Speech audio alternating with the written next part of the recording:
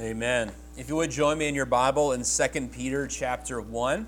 That's where we'll be studying today, 2 Peter chapter 1. If you want to use the Bible that's there in the pew, that is toward the end of the Bible, towards the end of your New Testament. This week, I went to lunch and I ran into the director of For Evansville, just by chance. And that's an organization that looks to help churches serve the greater Evansville area better. And he was telling me about a recent study that had been released by the Welborn Baptist Foundation. They had done a survey of people who live in Warwick County, Vanderburgh County, and Henderson County about their faith. And he was telling me that survey revealed that 86% of people in those counties, in our area, identify themselves as Christians.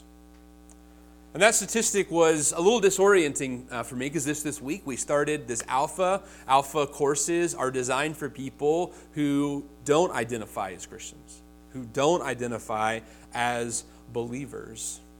And so we're offering these courses in a place where only 14% of people identify as a non-believer. But that statistic, that 86% identify as believer. That statistic doesn't tell us that 86% of people in our area are believers or are Christians or that they are people who have a relationship with Jesus Christ. It only tells us that they are people who identify as Christian. You see, there's no survey that can reveal what percentage of people are actually in a relationship with Jesus Christ. I'm the pastor here at this church, and I can't even know that. In fact, Scripture tells us that on the last day there will be people who will be surprised to learn that they are not a Christian. And they will tell the Lord, they will say, "But we have done this or that in your name." And the list is a list of things that if you and I saw those things, we would say, surely that person is a Christian based on the things that we can see. Based on the things that we see. You see, one of the misconceptions that I want to tackle in my introduction this morning is that we often think that being a Christian is a result of doing good deeds or a result of not doing bad deeds. That being a Christian is this title we earn because we do these things and we don't do those things. We do these good things that good people do, and we don't do these bad things that bad people do. And because we have this list of rules that we keep, we can consider ourselves a Christian. But faith, Christianity, a relationship with God is not the result of good deeds. Many people think they're Christian because they keep to a list of rules.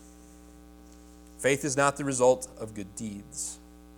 The other misconception that I think lends itself toward that being the statistic here in our area, in the Midwest, in southern Indiana, on the Kentucky line, is that many people consider themselves to be a Christian just as they consider themselves to be Caucasian or white or Hispanic. That it's a trait that they have inherited because their parents and grandparents were Christians, they're Christians. It's more of a marker of their background than it is anything else. Each Christmas, when I'm back in Virginia Beach, I like to stop at a couple of surf shops that are at the ocean front while I'm in town. And the fact that I only stop at these surf shops in December it gives you kind of an indication. I don't get to surf much. I don't get to spend a lot of time at the beach when it's ideal weather. I'm there in December. And sometimes I go and it's just me. Sometimes I go, the kids were with me. They were with us this past time that I had the opportunity to go. And the kids said, "Dad, why do you always come here?" Now, what's in that question is, "Dad, why are you always buying surf shop t-shirts?" And they've never seen me at the beach. We've only been at the beach a handful of times since they've been born. Because I don't know if you guys know this, there's not one here in Indiana. There's not a place to go. And so they don't really understand. Why does Dad identify with this when this isn't really something he does? And I was trying to answer them when Nicole, my wife, spoke for me and said, it's because it's Dad's childhood. It's nostalgia.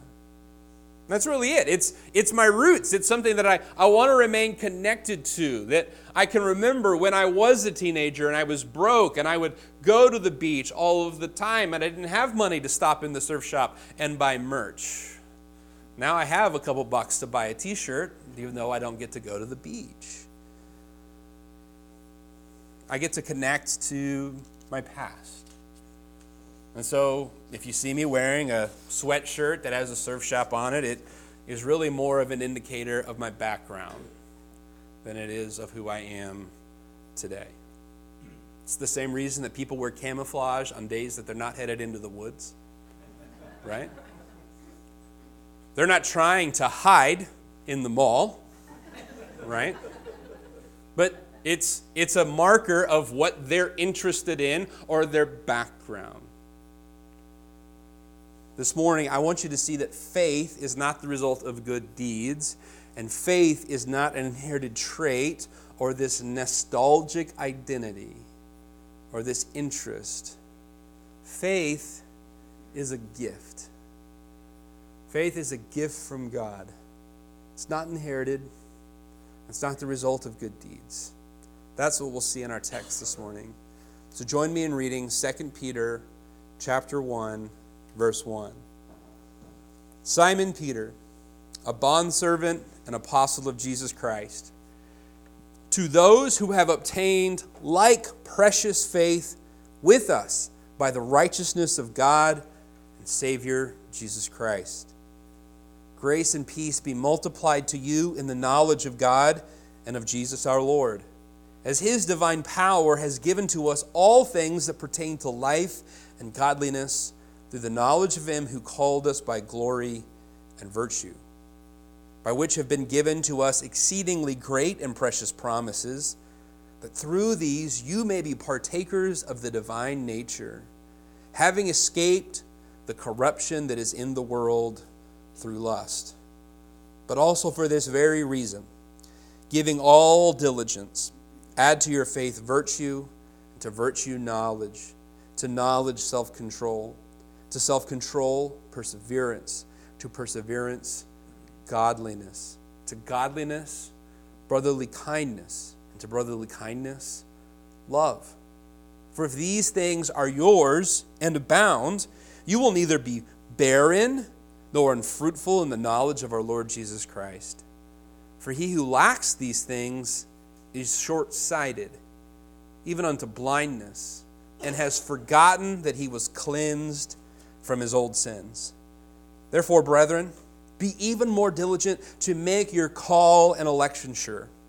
For if you do these things, you will never stumble. For so an entrance will be supplied to you abundantly into the everlasting kingdom of our Lord and Savior, Jesus Christ. He goes on to say, for this reason, I will not be negligent to remind you always of these things. Though you know and are established in the present truth, I think it is right, as long as I am in this body, this tent, this temporary holding for my soul, to stir you up by reminding you, knowing that shortly I must put off my tent, just as our Lord Christ has showed me. Moreover, I will be careful to ensure that you always have a reminder of these things, even after my decease. For we did not follow cunningly devised fables when we made known to you the power and coming of our Lord Jesus Christ, but were eyewitnesses of his majesty. Faith is possible because God has made it so. Peter starts this letter by identifying himself. He says, I'm Simon Peter, the apostle, and he writes to the people that have obtained like precious faith. He identifies himself and he identifies the people he's sending the letter to. And these are believers he's writing to. And I don't mean just the type who have checked a box on a survey sent out by a foundation that they're a Christian.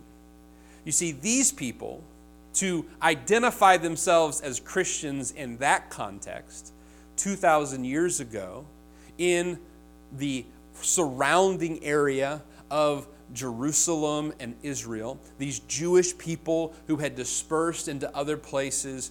These people, for them to identify as a Christian would be to put their life in danger. These people, for them to identify as a Christian, would mean that some of their family members would write them off as if they had died.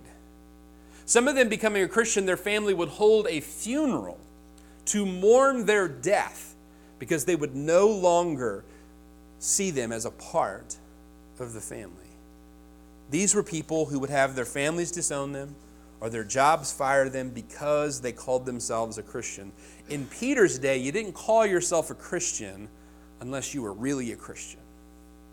It was more than checking a box on a survey. It was something that could put your life at risk. Part of the reason that so many people identify as Christians who don't have a relationship with God in our culture is that it's really pretty easy. Actually, in some ways in our culture, it's easier to say you're a Christian than not.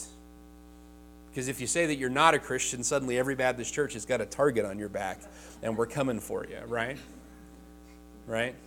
You tell people at work you're not a Christian, and that Christian guy is going to try to talk to you about faith every week, right? And so for some people in our culture, it's just easier. I'm just going to say I'm a Christian. Just save me some headache, okay? Not only is it easier, when it's easy, we don't really have to go through the work of determining who we are and what we believe. Alpha, the course that we're currently offering, that is designed for unbelievers, for people who don't identify as Christians, it was written and it started in England. And the culture in England is very different from the culture here. And I don't just mean that we have better food than them, or that we say different words for parts of the car. I mean that the culture there is different, that it is not customary or convenient to identify yourself as a Christian. You're the cultural outsider if you're the Christian. And so there, many people, they don't think about calling themselves a Christian because why would they? Here, it's just super convenient. Right now, it's January, so everybody's got some resolutions that this is going to be the year that you lose that weight. And right now, there's a lot of people signing up for gyms, right? They're going to go 3 times, and then they're going to keep paying that membership for the next 4 years, right? Now, when I was in college, I signed up for a gym, okay? And then I moved away from that gym, and I continued to pay for that gym for years. Not because I didn't think about it, it was expensive. But it took an act of Congress to cancel that gym membership. I had to send them my new address and proof that there were no gyms like theirs near me that I could transfer my membership to. And they found one that was just inside the 30-mile limit. It was only 28 miles away, and I couldn't cancel my membership for that reason. 20 years ago, it was really hard to cancel membership. Nowadays, on the outside of gyms, what does it say? No contract. Cancel anytime. And they've also lowered the price. And they've lowered the price so much. It's so cheap that the model now is not, sign up a kid in college and make him get a lawyer to cancel it. The model is sign up everybody, only charge them $10 a month, and they won't want to go through the trouble of telling themselves that they never went. And they'll just keep paying. It's only $10. I'm not going to worry about it. And Christianity is somewhat easy in our culture that we don't really have to examine it. We don't have to really ask ourselves, is this what I believe? And because Christianity is something that so many people in our culture take the label of, you can live just like everybody else because everybody else is a Christian. It doesn't have to be any different. It's super convenient. In our cultural moment, calling yourself a Christian costs nothing, which leads to people calling themselves a Christian out of convenience. Now, here at Faith Church, the last thing we want to do is make it hard to become a Christian. All right? That would be a pretty bad strategy, right? Let's just make it really hard to follow Jesus, right? But we also don't want anyone to think that it's something that can be merely done out of convenience. Peter is writing to followers of Jesus who have had to count the cost. They would have had to make hard choices to follow Christ. And this doesn't mean, though, that though it was difficult, though it was hard, and though it was a cause for persecution, that because they chose that hard thing, this doesn't mean that they get the credit for their faith. Because Peter makes it clear in this passage that their faith is a gift. Let's look at those verses again. Verse 1. To those who have obtained like precious faith with us by the righteousness of our God and Savior Jesus Christ. Verse 3. As his divine power has given to us all things that pertain to life and godliness through the knowledge of him who called us by glory and virtue. Verse 4. By which have been given to us exceedingly great and precious promises. Faith isn't something that you can earn through your good deeds, and faith isn't something that you put on as easy as a t-shirt because you can't make it. You can't create it. You can't earn it. Only God can do that. He earned the gift that he has given you of faith through his righteousness. Something absolutely incredible happened this past Monday. During the Monday night football game, player is hit directly in the chest. He hops up and then immediately collapses. And when Damar Hamlin went down, everyone initially thought of it's one of those football injuries because people get injured playing football. Lincoln and I were building one of his new Lego sets that he got for Christmas at the kitchen table. The game was on in the background. This thing happened, and we just continued building Legos. They cut to commercial, and they come back, and the broadcaster says they've been doing CPR. And when I heard the term CPR, I looked up from what I was doing because this was clearly different. This was a different type of injury. This wasn't just his knee went out. This wasn't that he got knocked senseless. This was cardiac arrest. And they were performing CPR. CPR, that because the medical personnel realized so quickly that he needed it and began to give it to him immediately, saved his life. But do you know what CPR stands for? CPR stands for cardiopulmonary resuscitation. It means your heart has stopped, your lungs aren't breathing, and you are resuscitated. Now, last week we talked about signs, vital signs. I talked about, remember, if I collapsed, hopefully you'd come and check on me, right? And you'd check my vital signs. Damar Hamlin didn't have any of those vital signs, so they performed compressions on his chest so that it would pump blood with oxygen in it to his brain so that his brain could then begin to tell his lungs to breathe. If they had not performed CPR, if they had not performed those chest compressions to get that blood to his brain so that his brain could then tell his heart and his lungs to keep breathing, he would have died. The only reason that he is living today, and it's just incredible, the story that has unfolded over the past week, that he's now breathing on his own, that he's had a phone call with his teammates, he's doing well. The only reason he is alive today is because an outside force stepped in on Monday night in that critical moment. He was dead, but an outside force brought him back to life. You know what Scripture teaches us? Scripture teaches us that we are dead in our trespasses and sin. That we are unable to save ourselves, just as a dead person cannot save themselves. There had to be an outside force. And Jesus Christ and his righteousness is that outside force that comes into our lives and rescues us. It's a gift because it's not in us. It is this outside force. It's not in us. It's a gift, and it's no small gift. It's an incredible thing. It's serious. It's more than life-saving. It's soul-saving and life-changing.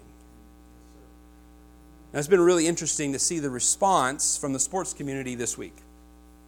That evening, there were broadcasters on TV who suddenly it was no longer about which quarterback is going to be the MVP of this game or of the season or who's going to make playoff spots, right? Suddenly it was like, who cares about this game? Cancel this game. The players cannot continue because they've watched their friend, their teammate, undergo CPR, which communicates to all of us, he is dead. His life is hanging in the balance. Suddenly none of that mattered, and broadcasters on television began to lead in spoken prayer in that moment. Today, yesterday and today, all of the NFL games are going to start with the players meeting at the middle of the field, bowing on their knees and thanking God in heaven that that player survived. Why? Because everyone recognizes it is no small thing. It is a miracle that he is alive. And everyone is responding with gratitude at this gift of life. When we recognize that it is not of ourselves, but it is a gift of God, when we recognize that we were dead in our trespasses and sin, that there was no way that we could save ourselves, but God stepped in and rescued us. He resuscitated us. He started our hearts spiritually. When we recognize that, we are moved to thank him, to live with gratitude and give him thanks. And suddenly all the things that mattered before don't matter as much now. The seriousness of the matter moves us to respond with gratitude. Peter says, in this passage, if God has given you the gift of faith, do something with it. He says, God has given you faith, add to that faith.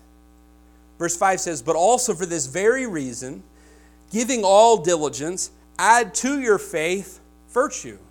And to your virtue, knowledge. And to your knowledge, self-control. And your self-control, perseverance, patience, perseverance, godliness. To godliness, brotherly kindness. And to brotherly kindness, love. You've been given this great gift. Do something with it. Now, maybe you're here and you say, oh, I can't do that because I don't really believe. I don't have faith. I can't add to my faith because I don't have any. If that's you and you're here today, let me just say something to encourage you. I want you to be encouraged that it's not in you to create faith.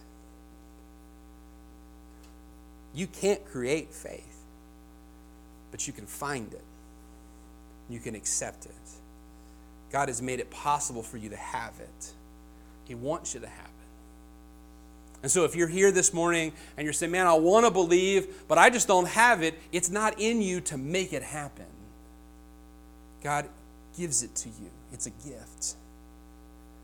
And I also want you to be encouraged that you already have some faith. You do. Right now you're sitting on a pew. I don't even know who made that pew.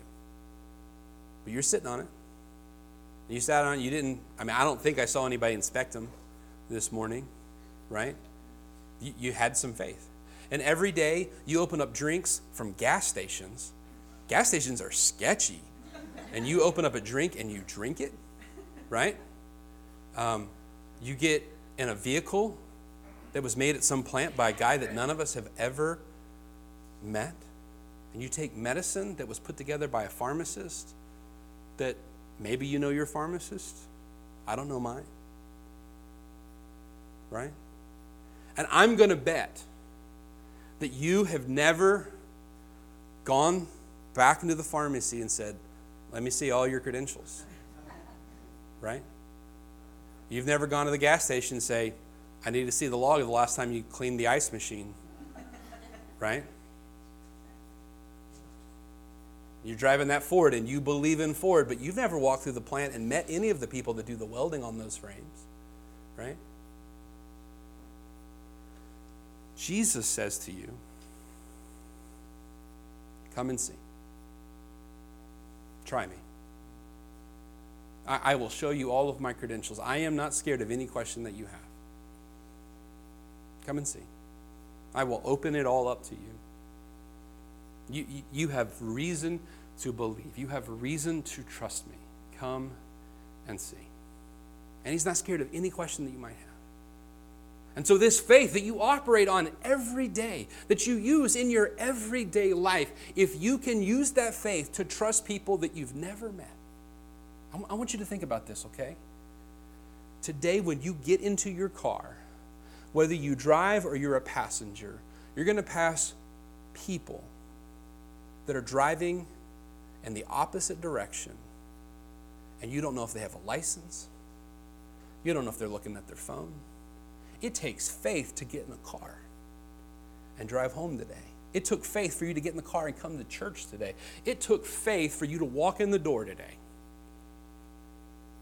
We appreciate that. And if you can have that faith, I think that if you'll investigate Jesus, he'll only give you more and more reason to believe. Just 2 chapters later in this letter, in chapter 3, Peter talks about, there's some people that say, is Jesus really going to come back? Because it's been a while now, right? And Peter's writing this 2,000 years ago. And there were already people who were wondering, what's taking Jesus so long to come back? And Peter says the reason that he hasn't come back is not because he's slack concerning his promises. It's because he so desperately wants everyone to come to faith, that all men might come to repentance. God wants you to have faith so much that he's orchestrating the time and events of heaven around it. And he's willing for you to take a look at whatever it is that you need to take a look at, for whatever you need to investigate. Be encouraged. God has not only made it possible, and he's not only opened up all things that you might investigate, he has given you reason to believe as well. The life of Jesus was a life of integrity. And God's word is one that is written with integrity. And we're going to look at that in the weeks to come. But also know, he's not only unafraid of your questions, he is not offended by your doubt. He's not offended by your doubt. He doesn't find your lack of faith disturbing. He doesn't get upset at how small your faith is. He said of himself, fulfilling a prophecy, quoting a prophecy, that a bruised reed he doesn't break, and a smoldering wick he does not snuff out. And what that means is that if you come to him broken and with hardly any faith, he doesn't push you aside and say, hey, this is varsity. Hey, only the real serious people come to me. He welcomes you in your crippled and broken state and nurses your faith to strength. There's this beautiful moment in the Gospels where Jesus has slipped away to spend some time in prayer like he often did. And when he's coming back from this time of prayer, there's a hubbub. You know what a hubbub is, right? It's like there's a lot of noise. Everybody's anxious. When you walk into a room, you can kind of sense like everybody was just having an argument, right? Everybody's tense. And Jesus walks up and it's tense. And Jesus goes, what's going on? And the disciples are there and there's a crowd of people around and they're all speaking and they're murmuring. And there's a man there and he says, Jesus, my son, he's got this condition and he falls a lot, and sometimes he falls into water, and sometimes he falls into fire, and it's dangerous. And I brought him here today, and I was hoping that your disciples could heal him, but they couldn't. And so while Jesus is away, this man brings his son to the church, to the disciples, hoping that they can make him well. And while everybody's watching, the disciples are like, we're ready for this. And they can't. Jesus would tell them later that this was a hard case, that only fasting and prayer could bring it about. It was a hard thing. And so Jesus looks at the man in this moment and he says, well, do you have faith? And the man responds and he says, and I feel like you can hear the desperation in his response. Lord, I believe. Help my unbelief.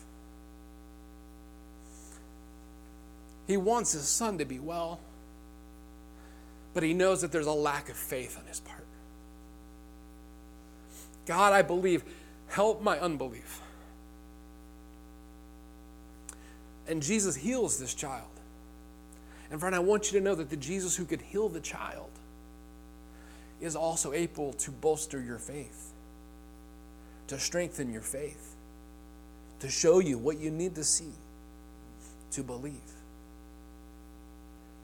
And so if you come to him broken, desperate, like a candle that's about to burn out, like a flower that's been trodden on and is bent over on the ground, that he is able to give you faith, to strengthen your faith. When Peter wrote this to these people, he says, to those who have obtained like precious faith. Precious faith. This faith that we are given, it is indeed precious. And maybe you're here and you identify with that father. I want you to know that God is able and willing to give you that precious faith. All you need to do today is respond like that father did. God, I want to believe. But I got questions. God, I want to believe, but some of it, I just don't know. If you come to him, he'll help your unbelief. He's willing. He's able. Now, if you're here and you have faith, you are a believer, you should be adding to that faith virtue. And to that virtue, self-control. And to that self-control, patience. And to that patience, brotherly kindness. And to that kindness, love. Peter says, I'm about to die, but I'm not going to stop reminding you of what Jesus did so that your faith is stirred up. And even after I'm gone, I'm putting things in place so you're still reminded, even after I'm dead, what Jesus has done. Because the last thing I want is for you to forget what Jesus did for you. Don't you forget what Jesus did for you.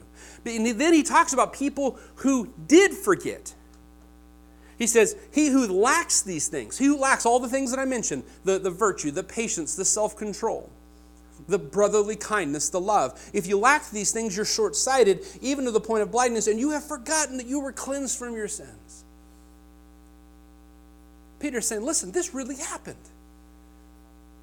We weren't fooled by cunningly devised fables. We saw this with our own eyes. We watched Jesus die and rise again from the dead.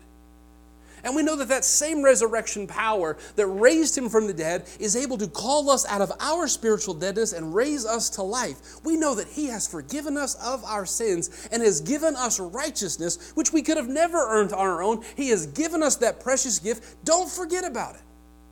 Be reminded today what God has done for you. And I believe that if you are reminded, then you will be stirred, you will be grateful, and you will want to add to your faith virtue and patience and self-control and love. You know what Peter's saying? Peter's saying, if you lack these things, you've forgotten you're a Christian. Not that you wouldn't identify as a Christian.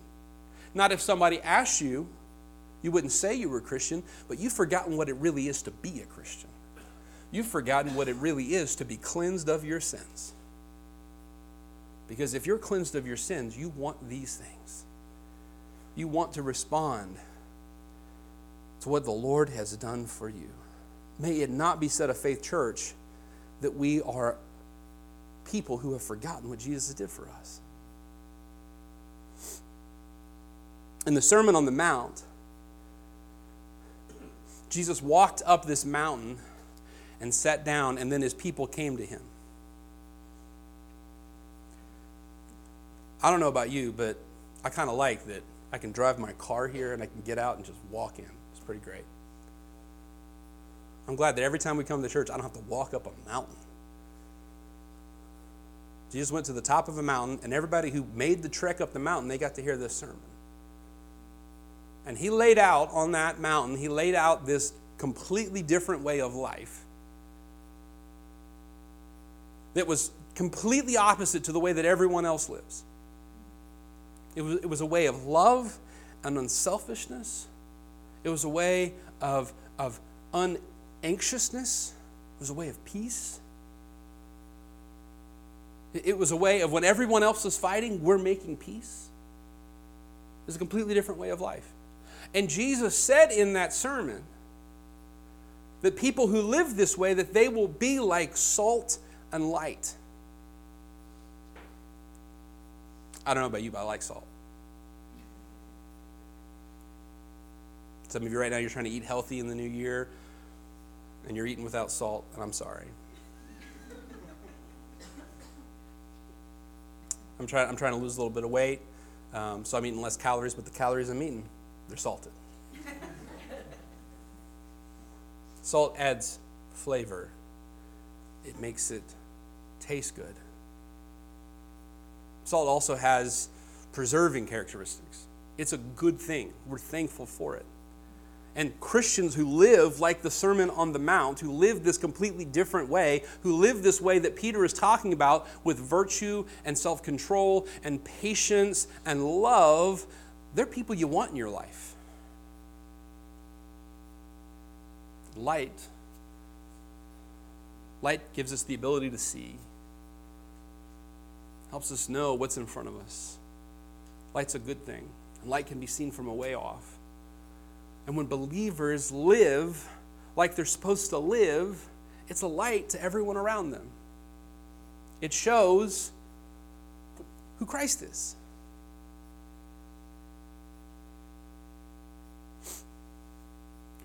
Our culture has forgotten what a Christian is.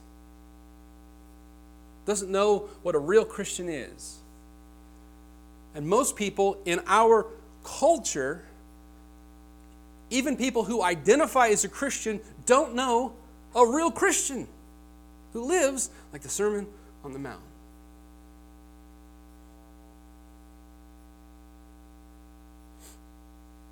I don't know if you guys know this, but here in southern Indiana, and I don't know if it's just a Midwest thing, but what you call a stromboli is not what we call a stromboli in the East.